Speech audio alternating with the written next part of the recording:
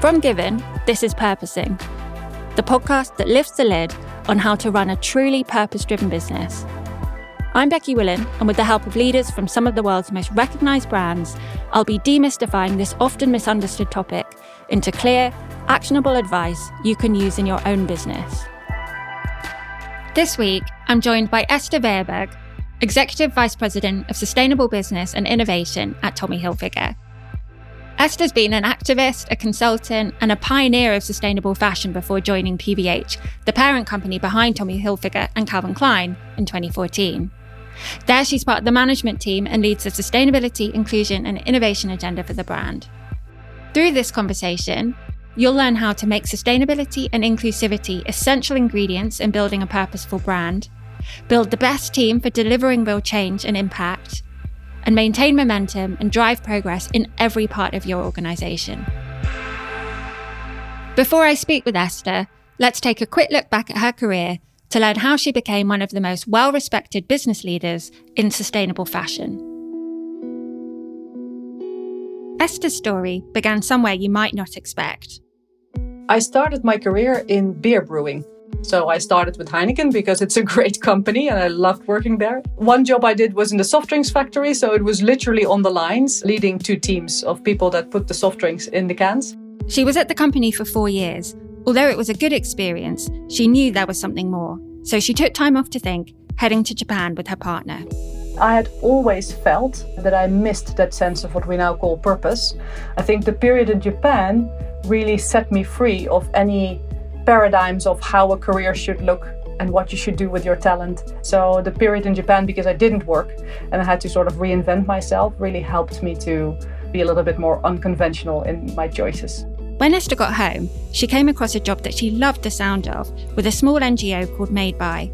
Here she began to discover her own purpose.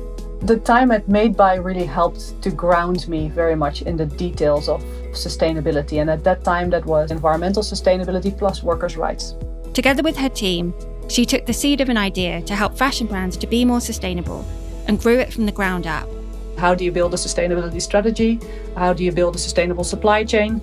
We found it out by doing. For me, that is something that I thrive in. I like setting out new strategies. I like finding out new ways of doing things. I get bored easily if I need to maintain status quo somewhere. So after 7 years, and now in charge, she decided it was time for a change. And although she always said she couldn't see herself heading up sustainability in a major global fashion business, the opportunity to make an impact through a new role at Tommy was too big to miss. That was an environment that also worked really well for me because I had loads of ideas. We just implemented one thing after another, I think. There was a very entrepreneurial culture. It felt like if you had a good idea and you could get people in your boat, then you could go with it.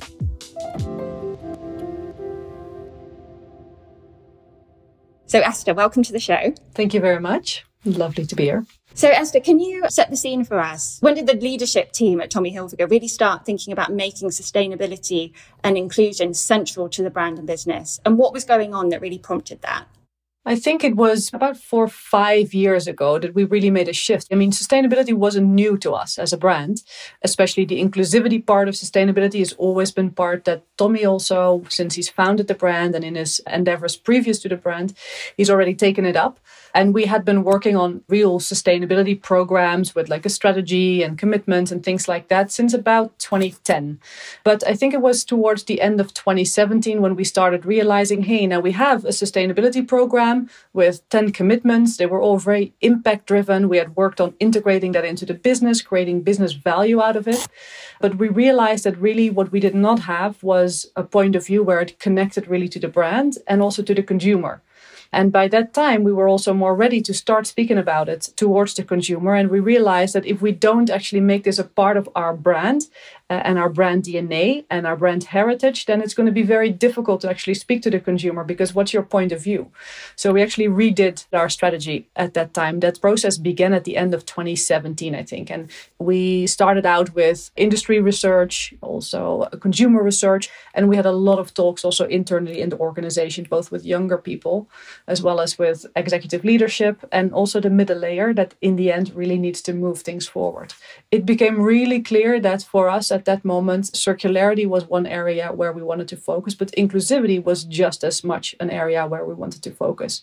I think it was a time where you could see sort of the call for social justice rise from the younger generation. So when we talked to a forum that we called Future Voices, that group was really strong about social justice needs to be one of the causes. So at that point, we said, okay, we want to have something that's dual and equal between circularity and inclusivity. And we started making the Waste Nothing, Welcome All strategy.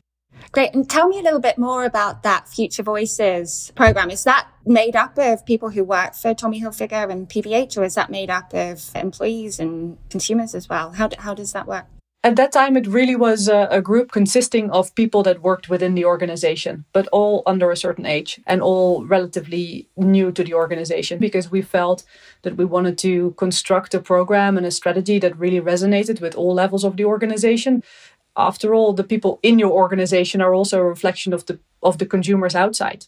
So Tommy Hilfiger as a brand has got this really inspiring vision around waste nothing, welcome all, which really speaks to those two pillars of circularity and inclusion. But what role does that idea play specifically within the wider business strategy, and how does it fit into the brand architecture?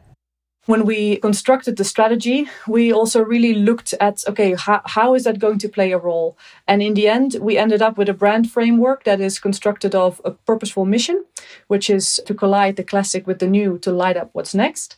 And then it has a number of strategic priorities, such as raising brand desire, creating more visibility around the brand, and also connecting more digitally and direct with consumers. Underneath all of that, we specified Waste Nothing, Welcome All as the how. So we really looked at, okay, why are we doing things? What are we doing? And then how are we doing it? And we felt Waste Nothing, Welcome All should be a guiding principle that is actually infusing everything that we do in the organization, whether you are working on a product or whether you're working on a brand experience or whether you're working on connecting with consumers. You should take that into account and see how that can influence your day-to-day business. I think that's so interesting, because I think in so many organizations still, a sustainability strategy is seen as something that operates in addition to an existing business strategy. But in a very brand-driven organization, putting sustainability and inclusion front and center of how the brand is organized and run, I think is a really important thing that lots of other organizations can learn from, actually. But tell us on a really practical level, what are some of the things that you've done to drive progress around these two big topics? And I guess even more specifically, given that some of this step change came from that desire to make sure that this helped you connect better with your consumers, how have you done this in a way that really builds that brand desire and relevance? Under each of the two sides, we have two basic pillars. And if you look at the circularity side, one pillar is around the product that we create. And of course, that's also a main tool to connect with that consumer and to actually walk the talk. So the product has always been front and center of all our efforts. And by now, I think for globally in 2021, 60% of all the materials that we used was more sustainably sourced. We've taken that further this year to really look at, okay, cotton, how can we make within sustainably sourced cotton? How can we actually bring that further and go and work towards more sustainable cottons to move up the ladder, basically. If you look at the other pillar in circularity, that's about how we operate. In 2020, for instance, in Europe, all of our energy was renewable. We had a solar roof installed on our warehouse in Venlo, which was, I think for a short while, even the most powerful in the world. So we're very proud of that. On the inclusivity side, it's really about, on the one hand, how you show up as a brand and what is the experience that you get. So there's a lot of work that we did there with our People's Place program. So the collaborations with Romeo Hunty and Pata were a part of that. But it's also, of course, about how do you show up internally. And there we've done unconscious bias trainings, for instance. And I think an important part of showing up as a brand is also the way that we did the shows. For a number of years, you could see that inclusive thinking and how do we show up as a brand really has infused the way that we've done our runway shows. The Zendaya shows were an example of that, but also the last show where we actually casted talent, not out of the regular model pools, but there was a lot of street casting actually done, really with the idea to show different people with their own powerful stories, but not the ones that you normally see. I was wondering if you wanted to touch on any of the material innovation, like the new materials that you've been pioneering as well, because I guess from a consumer perspective, that's where a lot of that relevance really comes through if you're using leather that's made from an alternative source. Yeah, I think that's definitely part of it. And we also have to be honest about this, right? Because consumers don't go and buy a product because it is sustainable. They just don't. Like, if you look at the consumer research, there is always a top 5 or something, and sustainability will be in it, but it's never going to be part of the 1, 2, and usually not 3 either. So it's still about style. It's about pricing. It's often about uniqueness. And then it's also about sustainability or impact. And so we've seen it most in the circular business work that we've done, because for the last 2-3 years, we've now been running different versions of re-commerce and rental and things like that. And I think it was a big learning for us. Like, the first re-commerce venture that we launched, we're very proud of it. We had thought it all out and we launched it, and it didn't really work. And so we really had to go back and say, okay, actually we fell in love with the solution before we actually really tested what the problem was.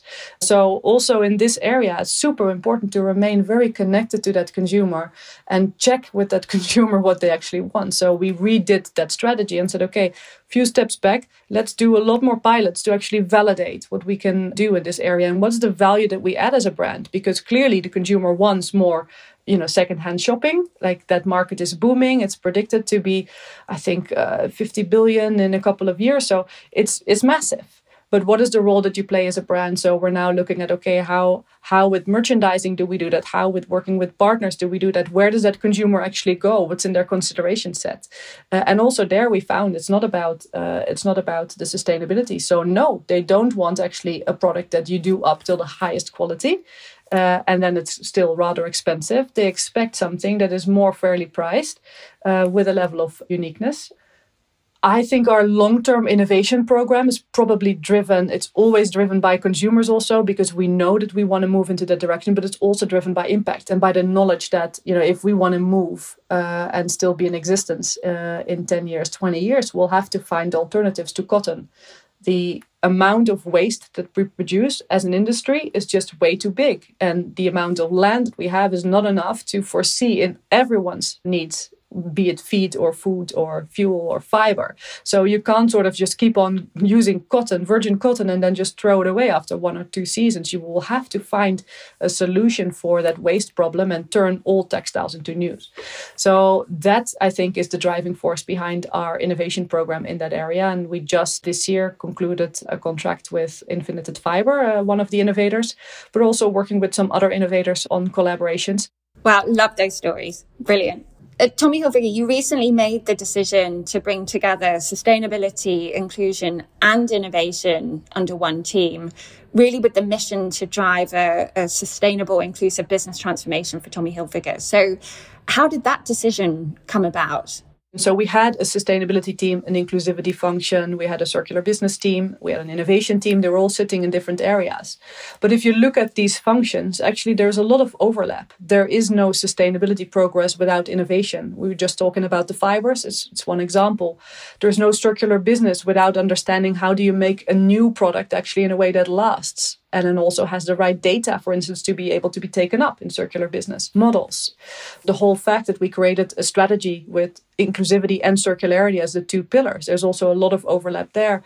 And innovation in the area of inclusivity, if you think about on-demand models, for instance, if you put these functions together, you actually stimulate the collaboration between those functions and you make it easier to find themselves and also to work together and strengthen each other. And there's more weight also, and there's a synergy effect. But besides that, we also realize that all of those functions actually are functions that inherently try to transform an organization. And that's different than a lot of other business functions, because most business functions are about running the business. And we're all about making the business different. And that is a really different way of working. Yeah, I strongly believe in the learning also on the how we do our job between those functions. And we see that happening.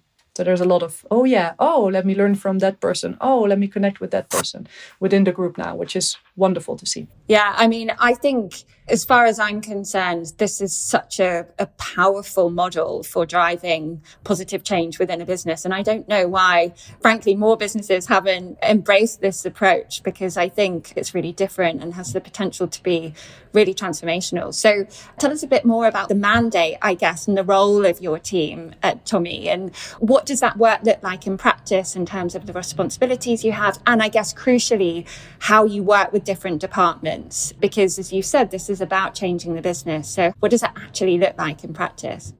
Yeah, so we have defined our mission as a department to ignite and accelerate transformation that allows then the business to lead a future that is more clean, just, and new.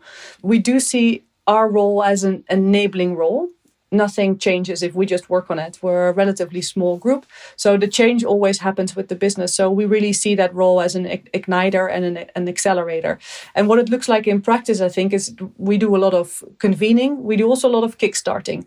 Our mandate is to lead that journey, right? And to set that North Star, to say like, okay, this is where we want to end up as an organization, and then to make sure that there is buy-in for that. So that was for a large part done in the strategy that we set. By the way, also in a very co-creational way. So I think it never works as a department. You set your goals in isolation. You really have to do it with the business, if only because there is an immense amount of wisdom in the business and it always gets better if you work together. We also still do a fair amount of project management. What we always try to do is to make sure that we go in a movement from kickstarting something, developing something together with the business, and then at one point handing it over. So that's really something that goes for all of the functions in our group. What I do think we should do more of, and that this is one of the things that I think we can improve in, is the monitoring part. So the monitoring and holding people accountable. Yeah, and I guess how you do that in a positive, empowering, co-creative way, rather than becoming the kind of sustainability inclusion police within an organization, I think is a big question. That is the big question indeed, and you don't want that. And I think part of that is also about having a talk with the business and understanding that there is an accountability and an ownership. If I look back at the last 10 years, we've moved from sort of just being aware to seeing the organization become accepting of the fact that, yes, this is something that we are going to do, to participating in projects and actually, really actively, and then to owning it. In that ownership, I think that's where the power sits, because that's where the business starts to drive things. And then you have all of a sudden hundreds of people driving forward things instead of tens of people. But still, even within that ownership phase, I think there's a lot of nuance to how do you make sure it keeps being set at the top of the agenda? How do we make sure that it is actually really truly embedded in the target setting, in the priorities? And how do we also make sure that we measure that progress? I often see in a lot of professionals within our area that, there is a lot of energy around inspiration, visioning, future, like getting things started, and maybe a little bit less energy about monitoring and seeing where we are and making sure that the ends are tied up. I think it really depends on the kind of organizational culture, because I work with other clients where typically in the financial services sector, so very different from fashion, where actually the go-to sort of tactic is metrics and measurement. And actually, I think a bit more storytelling engagement would go a long way towards driving the sort of change in those organizations. Yeah, it's super interesting that you say that. Yeah, you need both. And actually a better collaboration around this with our finance department is one of the things that we are exploring at the moment and are setting up. So what have been some of the biggest wins that you've had so far as a team, and where have the challenges been? There is a great amount of power and support felt by the people in the group because we're now all part of the same mission. What is a real big win is that when we created this department, we also had a role. So my role, heading it up, was then placed into the management team. And I think that's a major win, because that means that these topics are always part of the decision-making on a day-to-day basis and of the priority setting. And even if it remains a challenge, because I also don't want to pretend that that's all rosy and that then solves the governance issue, because it doesn't. But it does allow you to always be part of the conversation, of the agenda setting, of the priority setting. And that is a step I think that every organization should go and move towards, because that seat at the table and that opportunity to interact on the same level is really important. It infuses all of the areas of the business. It should infuse all of the areas of the business. So it isn't part of only marketing or only HR. And if you do it like that, I think it will be driven from that. It doesn't mean that it's always easier if you don't have it. Like if we look at inclusivity, I think, there's a lot, obviously a really important part of inclusivity is making sure that you have an inclusive culture and that you have inclusive talent lifecycle practices. Those are all a real part of the day-to-day of HR. And there's a lot to be said, I think, for having an inclusion function that is maybe part of that. But then you miss out on the whole community and the whole market aspect, which is equally important. So how do we show up as a brand and how do we connect basically those two things? So that seat at the table allows you to actually talk and see all of those elements and make sure that that is taken into account. Mm-hmm. So what are your reflections on the skills and capabilities that are needed to drive this sort of transformational change? And how are they different from those that you might find in a much more kind of conventional setup? One of the most important things is the ability and the power to learn. So we actually have set 5 impact principles. Those principles really set the way of working. So they characterize the way of working of what we think is necessary.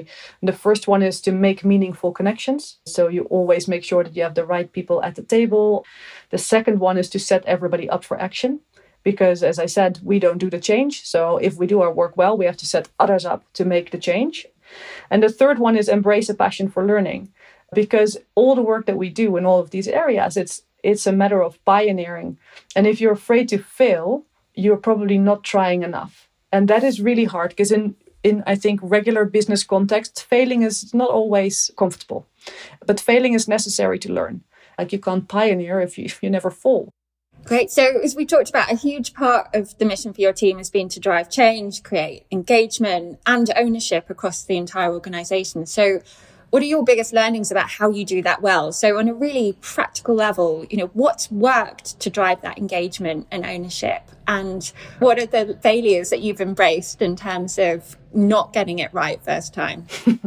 So the first thing that comes to mind is more at the beginning of our journey. If I look at the sustainability side of things, and I think it's still sometimes a pitfall, is that you create a lot of awareness and noise about things. And awareness is good. People need to be aware of the problem, but it can't stop there. And if you do too much awareness raising around things and you rally people, but you don't have anything behind that, then it becomes really difficult. So I remember from the early 10s, so I think around 2012, 13, we were in a situation where we had set up loads of ambassador circles and there were all kinds of events and everybody was like, yay, let's start with the sustainability thing. And then now what? We didn't have the answer. So at that point in time, we really switched to making sure that it's very clear to people, how do you integrate sustainability or inclusivity measures into your day-to-day business. And that's something that we've always kept up. Most of the time, the most motivating thing, if you see your colleagues from product development or you see your colleagues from IT and you hear them talk about, hey, why am I developing this program or look at that initiative? That's really cool. That's where people start to believe okay, everybody in this organization can actually change something. In our work on purpose transformation, we found that there are 5 different areas that are really important if you're trying to embed and activate a sort of purposeful mission. And those are around governance, so getting the right structures and processes in place to support decision making. It's about leadership, because clearly you've got to have leaders who set the right tone and kind of role model, and so that they can inspire teams into action. Colleague engagement, as you've talked about, really important in terms of creating conversations, sharing stories that keep everyone engaged. Brand and innovation. So, how do we integrate these ideas into brands, not simply just making new kind of marketing campaigns, but in everything from the product to the pricing. And then, as we've touched on, metrics and measurement. So, how do you identify the right indicators and data to really measure progress and impact? And I was wondering, based on your experience, are some of these easier to deliver on than others, and maybe particularly in the context of the setup that you have at Tommy, and kind of why have you found that experience?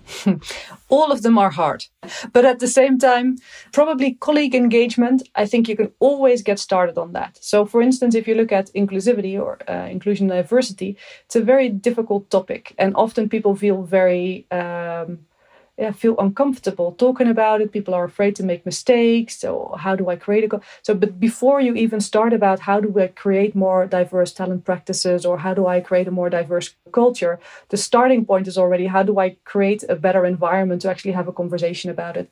So we did listen and learn sessions. If I look back at our years of activation, creating those kind of events and creating space for conversation and for sharing stories, that's always possible. I also think from a brand and innovation perspective, like to think that through formally and structurally maybe more intricate, but at the same time, product or service, if you're service oriented, is a really tangible thing that a lot of people in your organization actually know a lot about.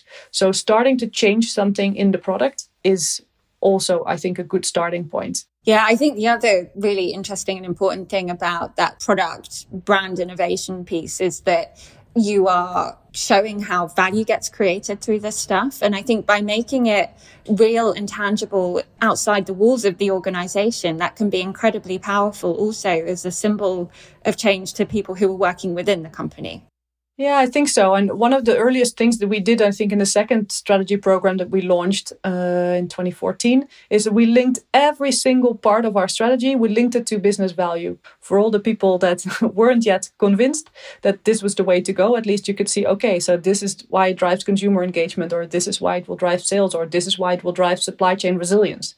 I often find that the debate around it takes place too much in the area around creating the culture and creating a better space for everybody. But let's not forget, this is also about good business. Like a diverse population within your company makes sure that you can actually innovate and that you have the most complete input for innovation and for developing products that actually speak to communities around the world. So I think anyone working in this space knows that this kind of transformation takes time and really, needs to be measured in years, not months or even quarters. So if we were to fast forward, say 5 years, where would you like things to be at Tommy Hilfiger? Oh, no, well, no lack of ambition there, I think. I would really want our population to be much more diverse even than it is today. And then consciously leverage that diversity for the creation of product and services and brand experiences. So really be much more conscious also in the use of all the diverse talent that we have. Then I would like for our circular business, I was speaking earlier about how circular business at the moment, we took a step back. We're piloting all the diverse elements of it, but I would love for it to be out of pilot stage, and I would want it to be like a common part of day-to-day business. Like by 2027, I think we should be there. It should be part of daily business to take back product and to just sell product that is not new. I would like all of our products to be designed in a circular way. By that time, we should be definitely on 100% sustainable materials as well. But then I would also like to see some of the more innovative ways of doing business. So the on-demand part, less waste creation with on-demand systems, but also on-demand more products that suit the consumer specifically. I would like more services and products that aren't based on virgin resources. So yeah, quite a bit there, I think, that we still have to do, but we're on our way. Yeah, and really exciting. So what are the big things that you're focused on now that you think will have the biggest impact on enabling that ambition to be realized over the next 5 years? On the inclusivity part, so we've just done an entire scan of our talent practices. So across the whole life cycle, really looking at, what are all the elements if you look at from hiring to promoting to developing talent, retaining talent? What are all the elements there that are really making a dent, upping your representation of underrepresented groups? That was hugely insightful. It resulted in 17 areas of opportunity. So we're now actually structuring a multi-year roadmap, starting with certain recruitment practices that we're going to improve, but also leadership behaviors. In the area of product, as I spoke earlier about cotton and the cotton roadmap that we're doing that for all materials, where we have already developed a whole framework for circular design, but we're now also aiming to roll that out towards 2025 to make sure that everybody understands how to work with that and that we can start measuring it, because measuring whether something is or is not a circular product or circularly designed product is not so easy. And then we have a lot of innovation on the way in the area of on-demand and also in the area of digitally created fashion. So that's a real focus point. Like, for instance, you also saw with the runway show, where we had a physical runway show, but we also had a digital runway show in Roblox at the same time. So we just did a project around digital twinning.